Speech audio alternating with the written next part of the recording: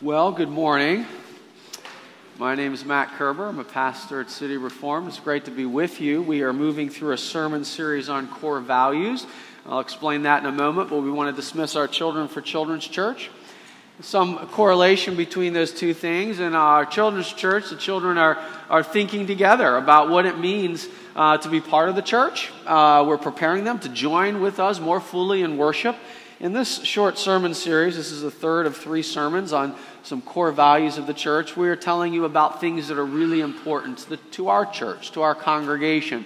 In many ways, they could be important for many groups of people, many congregations. We think they're pretty broad in that sense, but we want to tell you about them, and for the purpose of you entering more fully into worship with us and the partnership in ministry with us. Today we're going to be talking about what it means for us to be a city church. You may notice our name, City Reform Presbyterian Church, has the word city in it. And over the years, people have come to abbreviate us somewhat unofficially as city. So if I heard Lindsay do that in her testimony, that's happened gradually over the course of a number of years. I've even found myself doing it a little bit. But our identity is clearly bound up in our location, in our place of service. And I want to talk with you today about how we understand that and what it means for us to be a city church. We're going to look at one of these great passages in the Bible that talks about how Christians relate to the world around them, in particular the place God has put them. And we'll do that by looking at a passage from the book of Jeremiah, an Old Testament passage in which God speaks through the prophet, telling them how they are to love the city to which he has brought them. I'll read the passage and ask you then to affirm it together when we're done, that this is the word of the Lord. Jeremiah 29, verse 1, and then verses 4 to 14. These are the words of the letter that Jeremiah the prophet sent from Jerusalem to the surviving elders of the exiles, and to the priests, the prophets, and all the people whom Nebuchadnezzar had taken into exile from Jerusalem to Babylon. Thus says the Lord of hosts, the God of Israel, to all the exiles whom I have sent into exile from Jerusalem to Babylon. Build houses and live in them. Plant gardens and eat their produce. Take wives and have sons and daughters. Take wives for your sons and give your daughters in marriage, that they may bear sons and daughters. Multiply there and do not decrease. But seek the welfare of the city where I have sent you into exile, and pray to the Lord on its behalf. For in its wealth you will find your welfare. For thus says the Lord of hosts, the God of Israel, do not let your prophets and your diviners who are among you deceive you, and do not listen to the dreams that they dream. For it is a lie that they are prophesying to you in my name. I did not send them, declares the Lord. For thus says the Lord, when 70 years are completed for Babylon, I will visit you, and I will fulfill to you my promise and bring you back to this place. For I know the plans I have for you, declares the Lord, plans for welfare and not for evil, to give you a hope and a future. Then you will call upon me and come and pray to me, and I will hear you. You will seek me and find me when you seek me with all your heart. I will be found by you, declares the Lord. And I will restore your fortunes and gather you from all the nations and all the places where I have driven you, declares the Lord. And I will bring you back to the place from which I sent you into exile. This is the word of the Lord. Well, as I mentioned before, we have a motive in preaching through these core values or key principles to the church. We talked a couple weeks ago about our commitment to God's Word, its authority, its power in our lives. As we gather together, God speaks through it and shows us Jesus, giving us grace through Him. I talked last week about our calling together to love and encourage one another, to build one another up, to encourage each other, promoting good works among ourselves, this relational component. This week I want to talk about our commitment to our place, to our city, how we relate to the world around us. But as I inferred, we're doing this with an intention, and that is that we would invite you into deeper partnership. And I've found in my life it's often important when you're inviting someone to a new and different type of relationship that we be clear about our intentions up front. From time to time, people have tried to recruit me to like a business or some sort of a venture or to sell me something, and I always resented when they didn't tell me in the beginning that's what they were doing. Personally, I've found when I want to enter into new relationships with people, it's helpful to be clear about what I'm asking. Last week, I shared a little bit about my own relational struggles as a teenager, not knowing how to relate to women. And then one day, I was married. And I told you I sometimes take that for granted, even though it was everything I would have dreamed of as a young man. So I'll just fill in the gaps in between of that story and tell you, again, a little more about myself. I have my wife's permission to tell you this story. I was working in a summer camp. There was a beautiful young woman named Chrissy Baldoff there. We got to know each other over the course of the summer. We were friends. We talked theology. We drank coffee. We did ministry. And at the end of the summer, I realized I really liked her. So I did something that was very new for me. I talked to her about my feelings. This was a big step. I was in my early 20s. You might say it's about time, but I was a slow bloomer. Talking about my feelings, that was a big step to begin with. Talking about my feelings with a young woman was a tremendous step. And so I started to talk about how I felt, and I felt being around her, and she turned to me and said, "You should not talk that way to young women." And I thought, oh no, this is not going at all the way I had hoped. And fortunately, after a moment of clarification, what we found out was happening is she didn't realize I was actually trying to invite her into a new relationship. She thought I was, playing around with her feelings. That's understandable. I wasn't clear enough up front that what I really wanted was a new and deeper type of relationship, more than just friends. And fortunately, she ultimately said yes. Here we are today, 20 years later, maybe almost to the week. So anyway, I've learned through painful failure that it's important to share intentions. And my intention for you all today is to invite you into deeper relationship with our church, to greater service. Or I think some of you might be here visiting and you're thinking, what is City Reformed all about? We're trying to tell you enough about ourselves, the really big things up front, so that you can make a decision about whether you would partner with us in ministry, whether you would join with us and share your time, your talents, your sacred treasure, as the American founders said.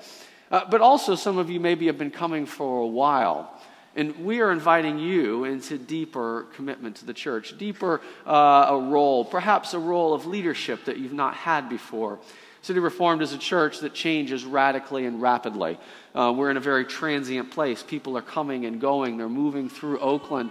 We cannot do what we need to do in ministry unless we have new people serving in new ways every single year, simply replacing people that have moved on and moved out and moved into a different phase and sphere of life. So this is ultimately, I'll tell you up front, an invitation.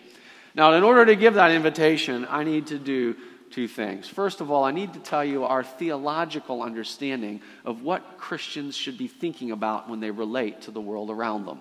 All right, what are we trying to do in the city? We've told you about our commitment to God's Word, about our commitment to each other. To round out the picture, we want to talk generally about what it means for Christians to be faithful in the place God has put them.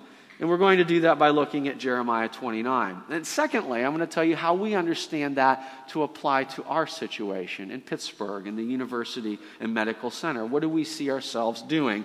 And then finally, I'll close with the invitation to join in, perhaps in new or deeper ways. So first of all, what is it Christians are doing as they engage with the world? How do we think about our role? Well, the New Testament authors had many options as if they were thinking about describing the Christian place in the world. They were drawing on the history of Israel and what we call the Old Testament.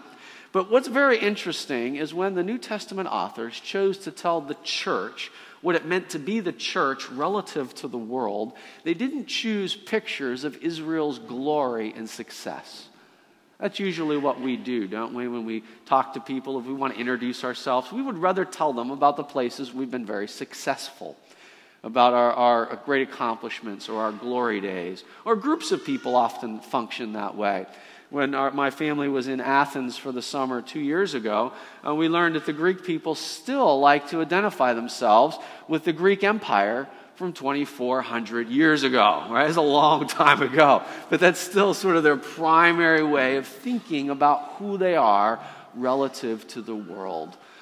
Now, we would expect the New Testament authors then to think of the glory days of Israel, when they were a thriving kingdom under David or Solomon, when they were in the middle of the trade routes between the ancient Near East and in Egypt, and the great movement across their country, making them prosperous. But no. Instead, when the New Testament authors want to tell the church who they are relative to the world, they don't use the picture of glory, but they use a picture of exile. And they do this in one of two ways. They either, many ways actually, but two predominant. One is they think of the 40 years that Israel spent wandering in the wilderness. And the Apostle Paul says, Israel wandering in the wilderness after God brought them out of Egypt, before they got into the promised land, is a picture of how you can be faithful as you wait for the great hope God has for you. But the other and more predominant picture used in several places is the New Testament authors use language of exile to help the church think about its place. The church, the people of Israel, were living as God's people in a land He had given them, but they disobeyed, they rebelled, and as a result, God removed the protection and He took them out of their land. They were conquered by Babylon, and people were brought. They're conquered to the city of Babylon. And so they had to make sense of how to live there. How do they live in exile? They don't have power. They are sort of refugees in a foreign land. Those of you who have come to America and you don't know the language, it's not your first language, or you're simply learning a new culture, you know how disorienting it can be to live in a city not your own. Well, this exile experience in Babylon is the experience the New Testament authors use to describe the life of the church. We see that in many places. We hear Paul telling his people that they learn from the wanderings, but they think of themselves as citizens of a heavenly kingdom, not an earthly one. We have a heavenly citizenship. We are, in a sense, resident aliens, first and fully members of God's kingdom, but present here, in a sense, as exiles. In his letter to the church, in 1 Peter, Peter tells the church that they are sojourners and exiles. He says, just as Babylon was a place that God's people had to learn to live in, you too are sojourners and exiles in a land. You don't often have power or influence. Sometimes Christians do. Sometimes we can use it well. But often we might find ourselves not really at the center of things. And I think this is a particularly helpful image for us because many of you live and work in places where you feel like you don't really have that much power and influence. Some of you do, and we want to use properly that which you can have. But increasingly, Christians in America often feel marginalized. That might be your experience. You might work in a place where you feel like, I'm not really sure I'm welcome here. Or you may be a student in a department or a program where you think, my religious views are not really welcome. Well, the image of exile is so helpful for us. It reminds us that we're not to cling and grasp after worldly power, but that we see God working even when we find ourselves at the margins.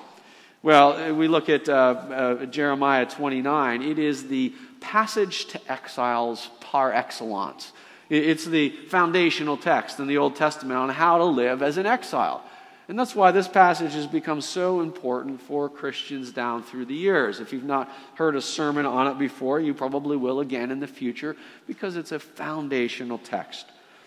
Jeremiah is speaking to exiles. He's speaking to people who'd been taken out of Babylon. They were living on the river banks of Babylon, not sure what to do next. There were false prophets telling them just to hold on a little bit and wait because they would come home soon. Jeremiah 28 outlines false prophets. And in this passage today, God clearly says, don't listen to them. They don't know what they're doing. Instead of a short exile, it would be a long exile. They needed to settle in, settle down, and be productive in their time. Verse 10 says 70 years would be completed in Babylon. So Jeremiah is writing to exiles who were going to have a long exile. They weren't merely on a camping trip. In the passage, we see three things that they needed to do that we can learn from as we think about being faithful in our relationship to the world around us. First of all, God says to the exiles that they are going to settle in and be productive.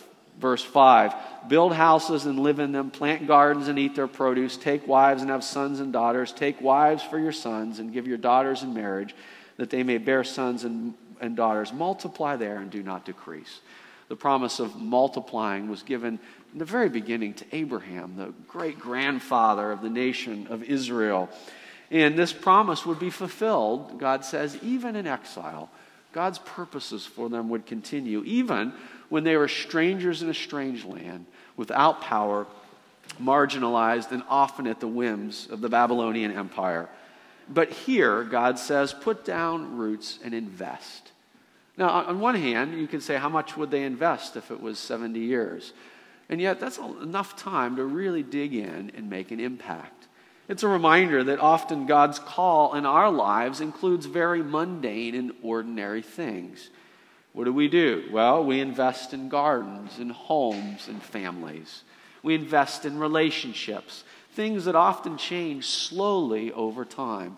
Christian faithfulness in our place often involves very mundane faithfulness in ordinary matters.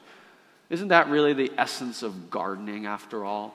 There's some times of tilling and planting, but there's an awful lot of waiting. And from day to day, the change is often small, even imperceptible. And yet, the fruitfulness that comes from a garden is life-giving. And so the first thing that we learn here as we think about what it means to be an exile in general for all Christians is that we are meant to be people that build, that invest often in ordinary things. For some of us, it may mean marriage. For some of us, we invest outside, and not in marriage, but we invest in our church community. In our communities, we're caring for people in relationships over the long haul. That may have been a bit of a surprise for people that thought of themselves as refugees or exiles. But the second thing would have been even more surprising. Verse 7, but seek the welfare of the city where I have sent you into exile, and pray to the Lord on its behalf, for in its welfare you will find your welfare. Now, if it was a surprise to find out they were going to have to settle in Babylon, it must have been a tremendous surprise to find out that they were meant to bless the Babylonians. After all, it was the Babylonians who had conquered Jerusalem. It was the Babylonians who had swept over their borders and taken many of them into prisoner, killing others along the way. Babylon was a brutal, world-conquering empire. And in many ways, it becomes the picture in the Bible of a human system in opposition to God. Throughout the Bible, from Babel to Babylon, there is an archetype of humans in rebellion against God. It is, as Augustine said, the city of man. Humans on their own, apart from God, doing what they do. And so we may have expected that in exile in Babylon, they would curse Babylon, that they would act in judgment against Babylon, perhaps an underground revolt seeking to undermine these systems of authority that had been so disastrous in their own life. But instead, they are called to bless the Babylonians, seek the welfare of the city, pray for it, because you will be bound up with them. Now, this word welfare here is coming from a very rich Hebrew word. Sometimes it's translated in English as peace. The Hebrew word is shalom, and the reason it's translated differently is that in Hebrew, the word shalom is so rich and so deep that it's hard to get an exact English word for it. When we hear peace, we sometimes just think quiet. But shalom is more than quiet. It's things functioning together peacefully and fruitfully. Peace is what happens when people are singing together in harmony. The product of their voice is greater than what they would be on their own. Shalom is people living in relationship in ways that are fruitful and life-giving. This is what they are called to seek in Babylon. It's a reminder that Christians are fundamentally people who are committed to the common good. This is why Christians can be salt and light. It's why they're a blessing in any place. They're meant to be a blessing in any place in which they are in. Even when we are outside of power or outside of influence, we are people who seek the common good to the best that we are able. And in so doing, we become a blessing to the city in which God has brought us. Third, we see here a reminder, however, that they are not ultimately bound for Babylon. They would be there for 70 years. For 70 years, they would invest. They would seek to bless. They would pray for the city. They would seek the common good, even as they invested in their own families, their houses, and their gardens. But they were bound for something more. Jeremiah reminds them that even in Babylon, they were not outside God's purposes. That God was actually fulfilling their purposes as they were being shaped, refined, and redeemed in Babylon during their time of exile. And one day God would call them back. Call them to a place where their relationship with Him would be even more immediate. And so we too are a people reminded that our earthly city is not our final destiny. We may serve Babylon, we may serve Pittsburgh, but the city is not our ultimate identity. We look to a city that is to come. Christians are told throughout the Bible that we are people who look forward to, with expectation to what God will do in the world. We wait for the return of Jesus, the renewal of all things, and the new Jerusalem that God Himself will establish. And what this means is that we are people who are identified first and foremost by our home city and not our place of exile. In the ancient world, you would often take your identity from your city. We think of the Apostle Paul, who was spoken of as being from Tarsus, Jesus of Nazareth, the Babylonian Empire from Babylon, the Roman Empire from Rome. It's natural that we would take our identity from our city or from our family tribal group or from our nation.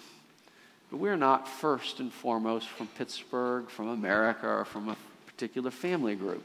We are citizens of a heavenly kingdom, part of God's eternal family, and that what we do here now, while we're called to faithful service, planting and building, we do with the hope that our future lies elsewhere. Our identity is bound up in another city. So those three things shaped their perspective of exile, and it's really what the New Testament authors wanted them to think about. It's exactly the sort of thing Peter talks about when he says in 1 Peter chapter 2, "Beloved, I urge you as sojourners and exiles to abstain from the passions of the flesh, which war against your soul. Keep your conduct among the Gentiles honorable, so that when they speak against you as evildoers, they may see your good deeds and glorify God on the day of His visitation." In a sense, all of that is bound up there. It's what Peter tells the church to do. Seek the common good of the people around you. Be faithful to build in the place that you're in. But remember, always remember, that you are made for something more. You are made for a heavenly city, and we look forward to the day God will visit us. And so, really, we could say any Christian, wherever they are, would be seeking the peace, the welfare, the good of the place in which God has brought them. I grew up in a small town in central Pennsylvania. And in a small town, some of these systems are a little bit easier, but you could see clear and direct ways in which Christians would impact their city as they were seeking to serve it, and building, and yet waiting for a kingdom that is to come. We believe that this is a calling of all Christians everywhere, but we are called particularly to service here. So I want to take that big idea and make it local. I want to apply it to Oakland. City Reformed is called to service in the University and Medical Center of the city of Pittsburgh, a place that has great influence and impact on the region as a whole. As I move to the second part, thinking about our specific calling here, it's a place of great opportunity and great challenge. We believe that in our service to Oakland, we are serving an important part of the city and people who are in great need of the gospel message.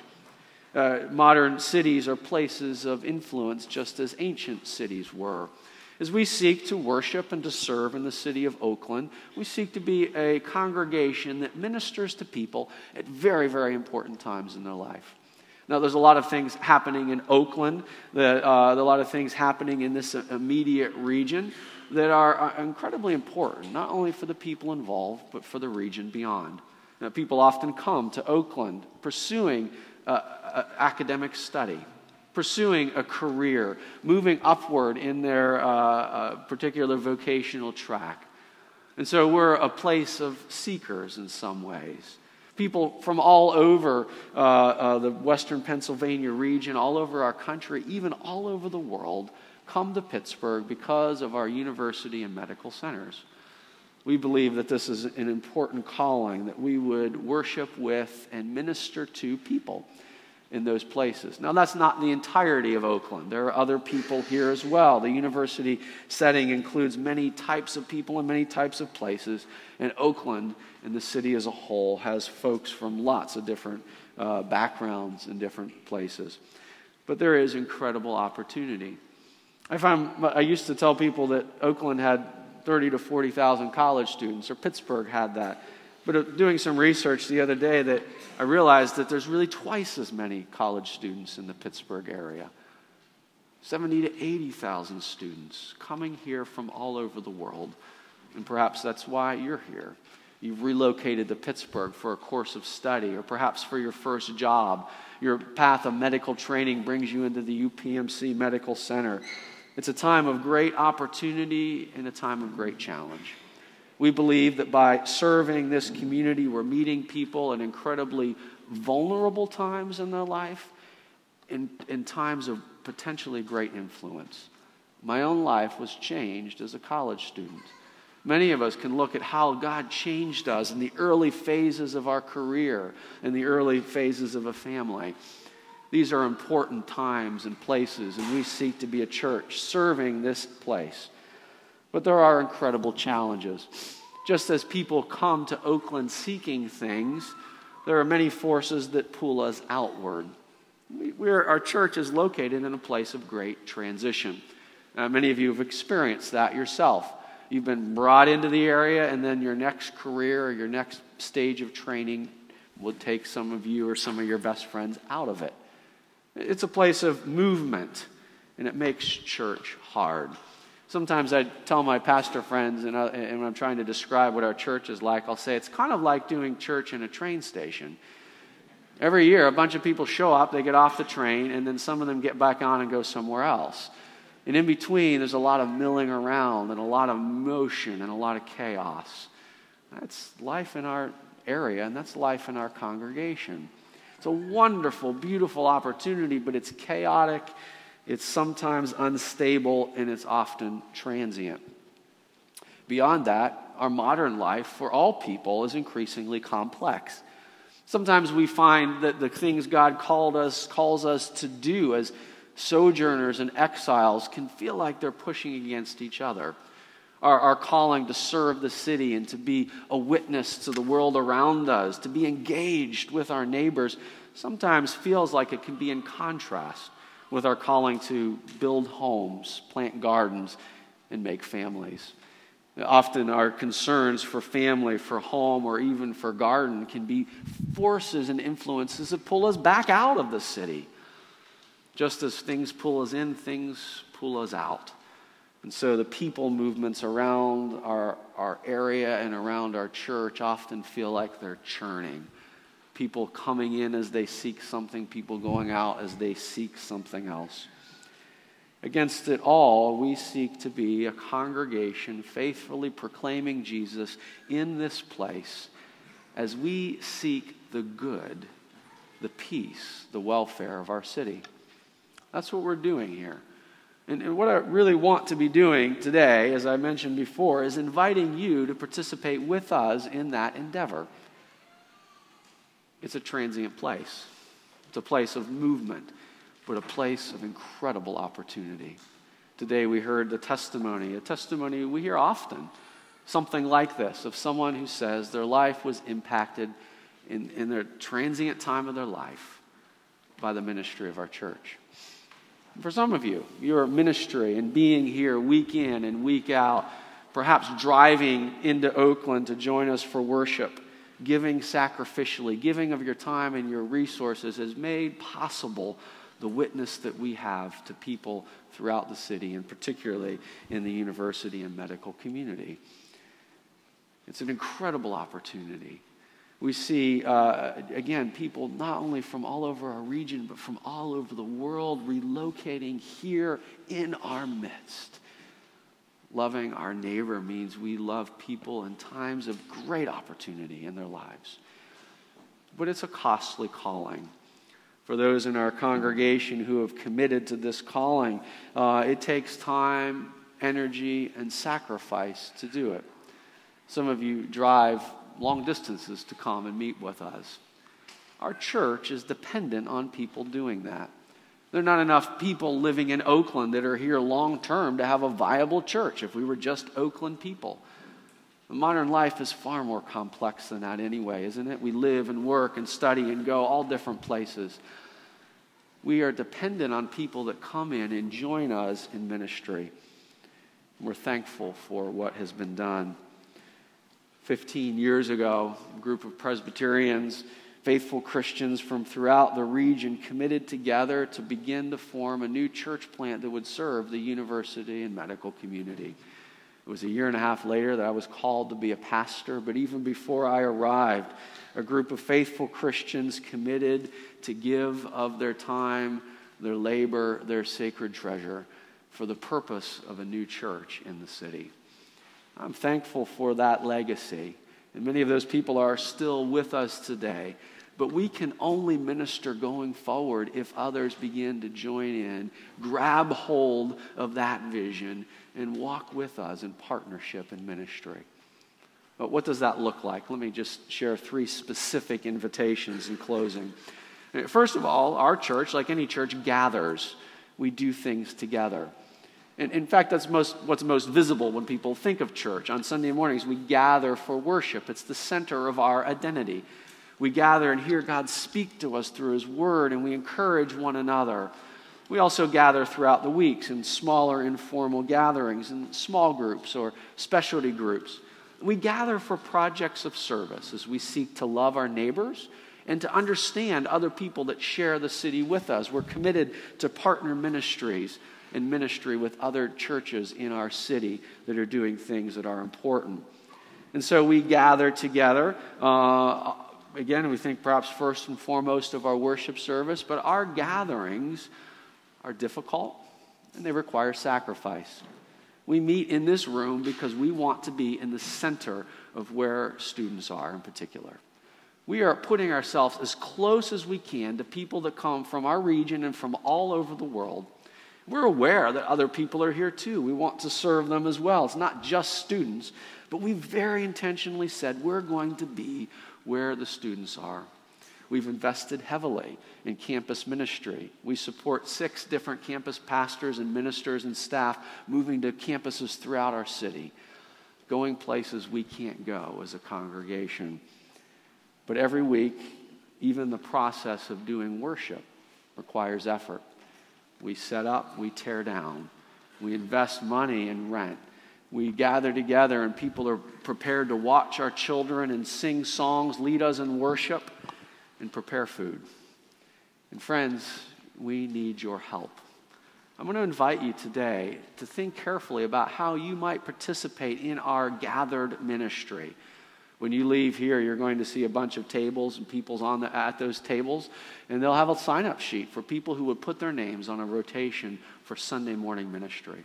Now, we do a lot of other ministry that's important, but simply making Sunday morning happen usually requires 40 to 50 different volunteers doing something. And if we all take our part and do our small piece, it becomes a manageable weight on everyone involved. Would you consider, friends, how you could join us in helping, perhaps in a new way or a deeper way, to make our gathered worship possible? But secondly, I want to invite you to think more carefully about the peace of the city, the welfare, the goodness of the city as we scatter. These are classic sort of theological constructs. The church gathers, and then the church scatters. And some of the most important things we would do in caring for our city are not things we do together as a gathered church, but what you do with your neighbors, in your schools, in your jobs, and in your free time. Some of these things we might be able to partner in, but often we do them scattered. Friends, the things that brought you into the city are often things that pull you in different directions. But our desire is that the members of our congregation would think carefully about how all of the choices in their life promote the good of our city and of our region. And so our invitation to you is that when you make the hard decisions about where you work and where you live and what you do for school and how you use your free time, you're going to have to navigate so many complex demands and so many different needs. My invitation to you was, would you think carefully about how all of those decisions affect the peace and the good and the welfare of our city? Would you consider perhaps making a different decision in where you work or where you live or what you do for school because of the way that decision impacts a good greater than yourself? As a church, we're committed to calling you to do that. We'll do it again and again and again. And together, we will see an incredible, fruitful impact as God's people in our church and in many others seek to serve our city in different ways. One of the great joys for me as a pastor is to work with people as they do their work, to visit you in the places you work, where you teach, where you serve others. Some of them are spread throughout the western Pennsylvania area, and some of you have been given opportunities and doors for service here in ways that are really exciting. Third and finally, though, let me make sure that we hear the clearest invitation of all. The invitation at the center of all of our experience of exile is that we would be a people that know that we belong to God. God says very powerfully in the book of Jeremiah that he has plans and purposes for his people, and that when they call upon him and come to him, when they seek him with all of their heart, he will be found. He will restore, he will gather, and he will redeem. Friends, let me close today by asking you this simple question, the most simple of all.